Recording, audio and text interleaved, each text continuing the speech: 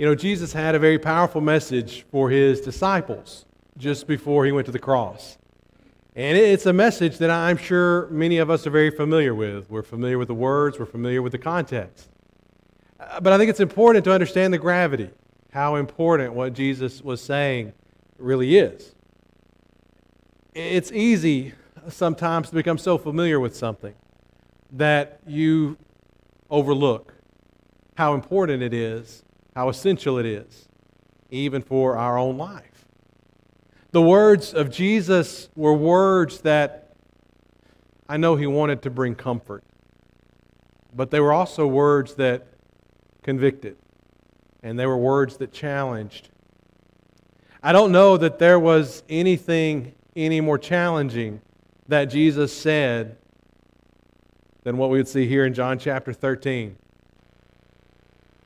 A new commandment I give to you, that you love one another. But is that easy to do? No. Because there are a lot of people in this world. It's just hard to love them. Just to give you a little advice, if somebody just looked at you and smiled, it may be you, okay? Like there are just a lot of people in this world that we find it challenging at times to love them the way that we should, the way that we know we would want others to love us, the way that we know Jesus wants us to love. No matter how discouraging, no matter how dysfunctional, these words of Jesus are not an suggestion. They're not an option. They are a command from King Jesus as to how we live our life. And following these words speaks volumes as to whether or not we really are a follower of Jesus. Just as I have loved you, you also are to love one another. By this, all people will know that you're my disciples, if you have love for one another.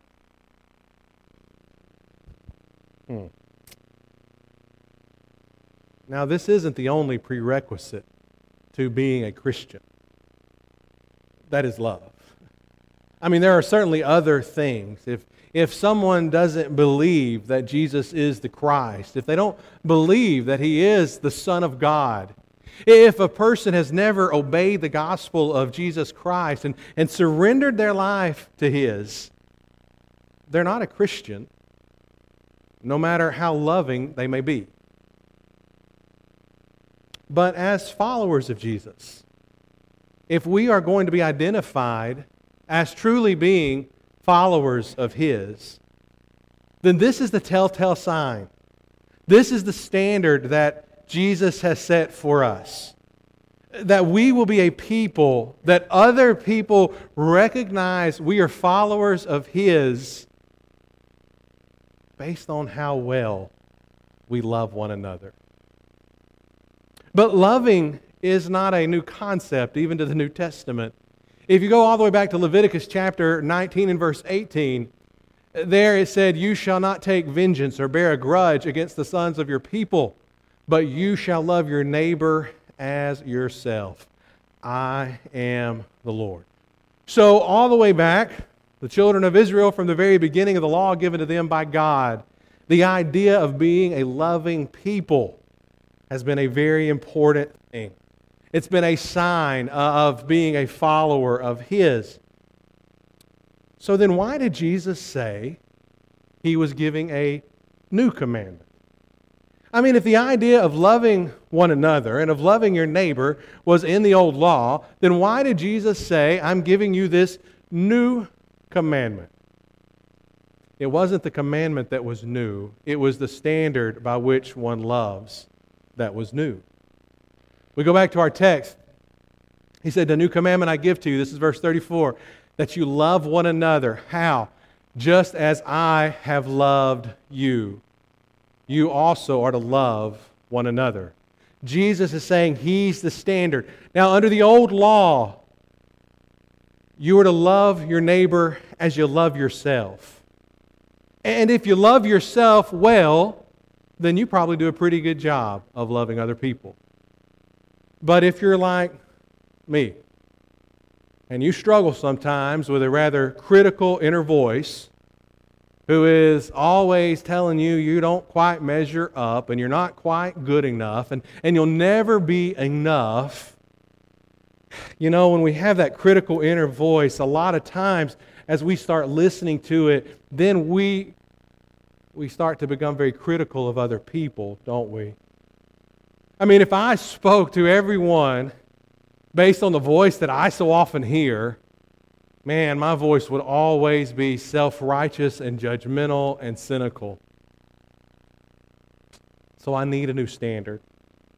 Because me, myself, and how I love myself is not a good enough standard to go by. Because I don't love myself well at times. And I doubt I'm alone in that.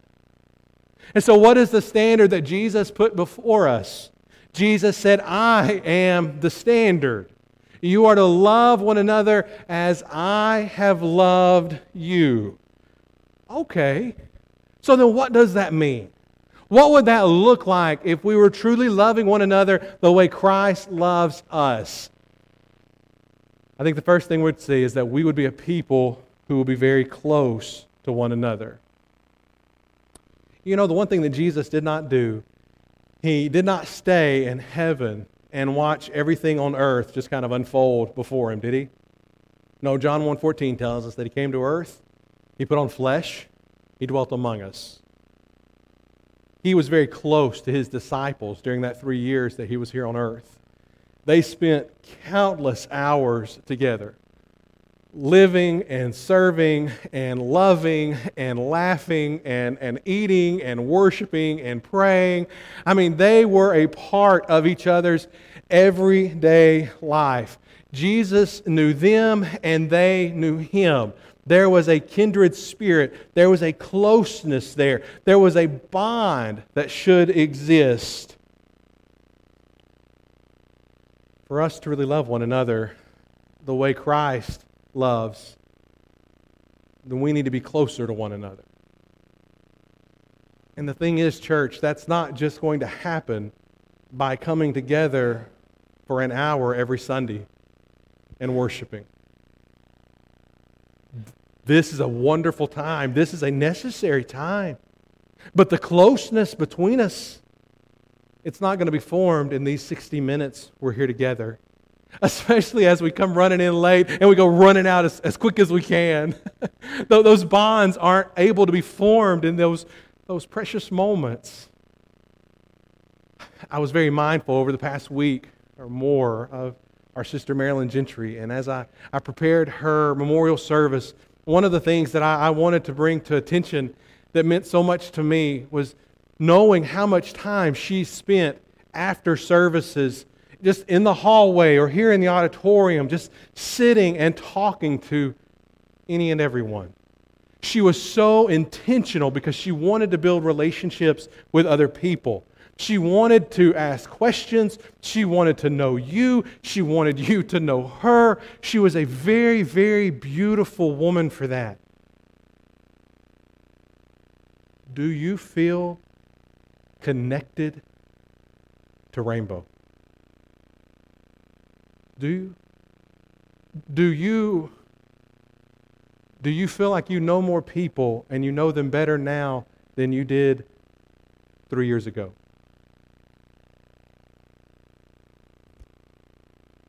One of the many things that COVID did was it weakened our relationships. By us not being with one another during that time, by us being so afraid of being with one another during those times, these relationships, many that have been a part of us for so long, they slowly began to be deteriorated.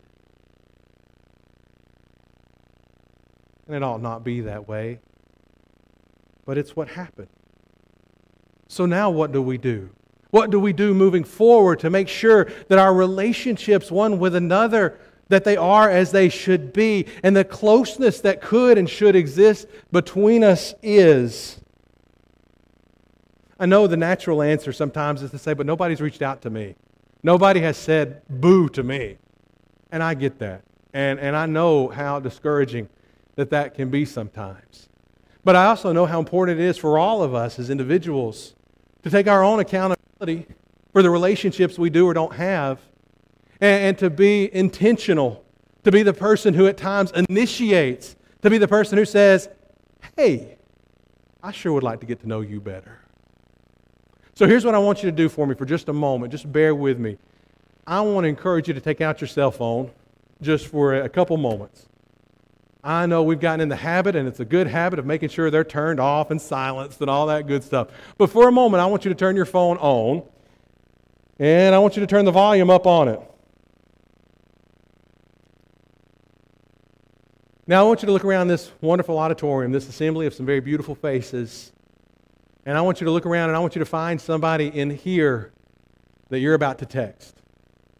And you're going to text them, and all you got to say is something as simple as, let's get together sometime this week. What day and time works best for you? That's all you have to do. Now I'm about to send a couple. I'm going to encourage you to send them too. And you know the awesome thing is, now that you have your volumes turned up, we'll be able to hear these dinging going out through the auditorium, hopefully.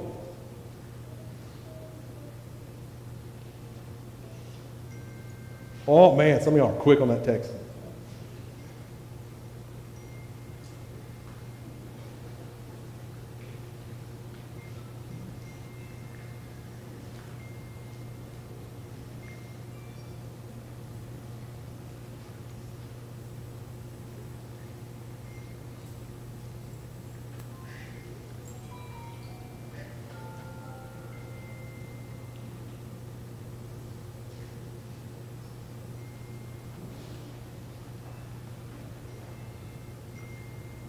You hear all those dinging?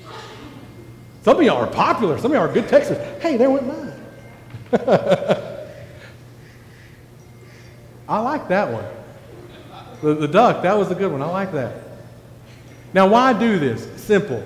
Because if we don't do it now, we'll say that's a really good idea, and then we won't get around to it. And so we take this moment just to stop and just to invite someone, just to reach out to them. Some of y'all are so creative. Just to reach out to someone in the auditorium to let them know, we love you, we're thinking about you. I want to spend some time with you sometime soon to connect or to reconnect. Because again, if we're going to have the relationship God wants us to have, they're going to be formed in these moments. That's awesome. Thank y'all so much for just going along with that. And now follow through with those appointments that have been set, those lunches, those coffee, whatever it is you want to do. Just be intentional, getting together one with another so our relationships with each other can grow as they're supposed to. Because church isn't a place you go. You know, we get that in our mind, and we say that sometimes, and we start to equate church with the building. We're the church. The people are the church. The church is a family, and it's the family of God. And it should be a family where relationships are continually being harvested and are growing. I know we all live busy lives. And I know we all have a dozen different things pulling us in a dozen different directions. All of us do. But so did Jesus. And he was still very intentional to spend time with those who were closest to him. So we've got to be more intentional in this so that our relationships with one another can grow. We can share time with each other. Another thing is that if we love one another, we're going to share in one another's pain and struggles. Recently, last Saturday, was our leadership retreat. It's where our elders and deacons and ministerial staff get together every year to pray and to plan. And one of the exercises that we did that morning was we separated into small groups so that we could be just very transparent about our work, about our lives, whatever was going on. I was so blessed by the small group that I was in because I found them to be so encouraging, so engaging, so spiritual, so open, so honest. It was absolutely amazing. And it reminded me what the Bible says in Galatians 6 and verse 2, where we're told to bear one another's burden and so fulfill the law of Christ. That's what we do in those moments when we are here for each other.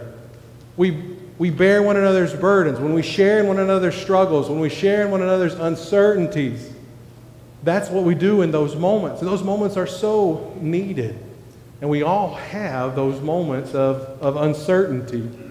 So, are we doing that the way we should? Are we stepping up for our brothers and sisters in Christ and trying to bear the load that they're carrying in the moment, whatever that load may be? Do we show up for those who are hurting and those who are struggling? I know sometimes we find ourselves and we want to do something and we want to step up for somebody, but we say, I don't know what to say. I feel so uncomfortable sometimes when someone is just unloading their burdens on me. I don't know what to say. Surely somebody else knows what to say better. Nobody knows what to say better. As a matter of fact, I would encourage all of us to speak less, not more, when we're trying to help someone. Because sometimes we can unintentionally do more harm than good if we think we have to fix all of their problems. That's not oftentimes what they need. They just need somebody who will listen to them. They need somebody who will be present for them in the moment. Sometimes your presence, just you being here, you being you having that listening ear and that caring heart, that can really help somebody get through an otherwise very down time in their life. And so if we're going to be loving one another the way Christ loved us, then we will be a people who are actively bearing one another's burdens. I think we'll also be praying for one another. Jesus regularly prayed for his disciples. An example of this is in Luke 22, beginning of verse 31. Simon, Simon, behold, Satan demanded to have you, that he might sift you like wheat. But I have prayed for you, that your faith may not fail. And when you have turned again, strengthen your brothers. How awesome is that? To know that Jesus was praying here for Peter that he would remain strong, that his faith would remain strong. How encouraging is it to think that even today, as he intercedes for us, that as we're having those weak moments, how awesome would it be to think that Jesus is there before the very throne of God the Father saying, God, be with them. Keep them strong. Because if there's anything I've figured out, it's that Satan will never stop chasing us. He will never stop attacking us. He will never stop tempting us. He is forever going to be chasing us until he has us. Do we pray for one another? Do we pray for those who are on our sick list? Do we pray for the church? Do we pray for individual members of the church? I have an idea for you. Sit down starting tomorrow if you don't already do something like this. Sit down, pull out your phone, open up your church directory on your phone, and start at the very top of the list. And each day in your private prayers, pray for the next family here at Rainbow. And if there's something very specific, if you're like, what do I pray for them about? Well, here's an idea. Text and ask them. You could just send them a quick text and say, I'm going to be praying for your family tomorrow. Is there anything you would like for me to be praying for you about? And if they say no, that's okay. Just pray that God would bless them with his wisdom. Pray that they would want to know him more. I mean, surely that's a prayer all of us are in need of. All of us need the wisdom of God. All of us surely want our relationship to be stronger with the Lord. We need to be a people who are praying for each other. We need to be loving one another. It means we'll be serving each other. Last week we saw the example of Jesus washing the feet of his disciples. And as we talked about last week, that means we have a responsibility then to follow in the example of Jesus and to serve one another. So if we're going to be a people who are truly loving, we will look for opportunities to serve. We will look for opportunities to help one another. And I know there too, sometimes it is so easy for us to say, well, listen, I'll be glad to help if somebody would just ask me.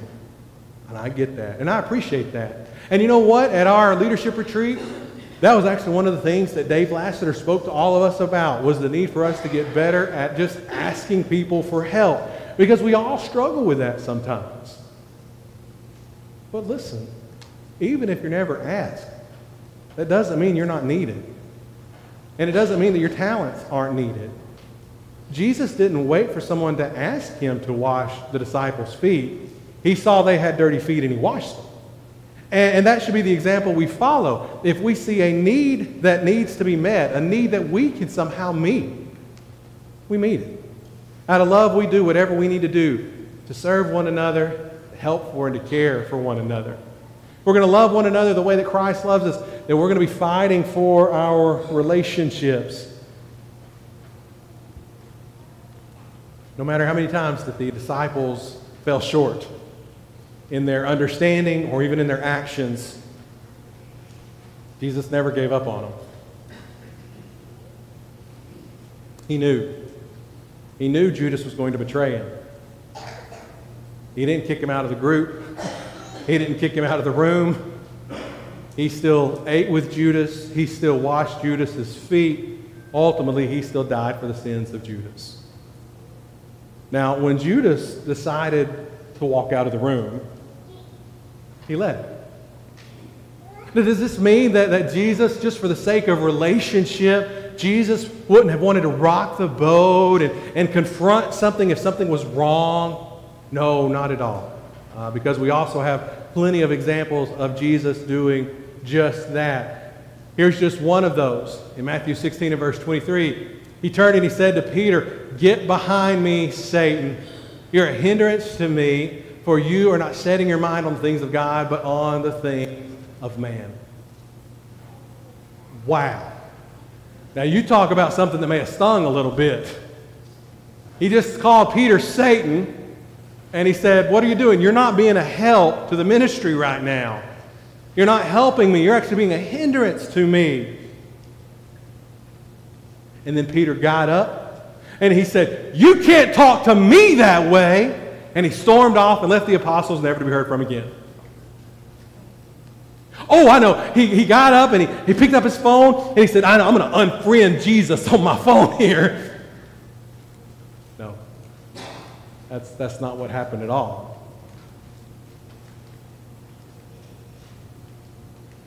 I think Peter had been loved so well by Jesus that Peter just knew. Even a hard conversation was coming from a place of love. And therefore he was able to understand it, able to accept it, able to move forward from it. I think if we're going to have really good relationships in this life that go beyond the superficial, that go beyond just the surface, we've got to understand that sometimes there's going to be some really hard and challenging conversations that are had, but hopefully we too through the years have loved one another so well that we understand the motive, that the motive is love even behind those harder conversations. And if you do need to have a harder conversation, a more challenging one, church, do it face to face. Don't do it on Facebook or any other social media outlet. For the cause of Christ, we need to always make sure that when we have differences, whether it be opinions of politics or theology or even lifestyle, that we love somebody enough to have a face-to-face conversation with them and listen to their side, listen to their thoughts, as opposed to being so quick just writing them off because we think they're different than us. Their opinions are different. Jesus died. He died on the cross so that we could be unified. If Jesus was willing to die on the cross, then surely we should be willing to fight for our relationships, fight to maintain these things that are so precious to us. Paul would write, church at Ephesus in Ephesians 2, "For he himself is our peace, who has made us both and has broken down in his flesh the dividing wall of hostility by abolishing the law of commandments expressed in ordinances, that he might create in himself one new man in place of the two, so making peace, and might reconcile us both to God in one body through the cross, thereby killing the hostility." Again, if Jesus were willing to die for us, surely for the glory of God, we should be willing to fight to maintain the relationships we have one with another. May we always love one another as Christ loves us. This morning, I want you to know that I love you. But even more than the love I have for you is the love that God has for you. And I want you to know that you are surrounded by Christians, people that I know are Christians, because I have seen their love time and time and time again. They have proven that they're disciples of His. You are surrounded by people this morning who love you. And in just a moment, we're going to sing a song of encouragement. Maybe there's something in your life that you would like for us to be praying for you and with you about. Maybe there's some struggle you're having right now. Maybe you just need this church family to bear the burden of whatever it is you're carrying today. We can help you, if we can serve you, if we can love you in any way. Won't you come as we stand and sing together?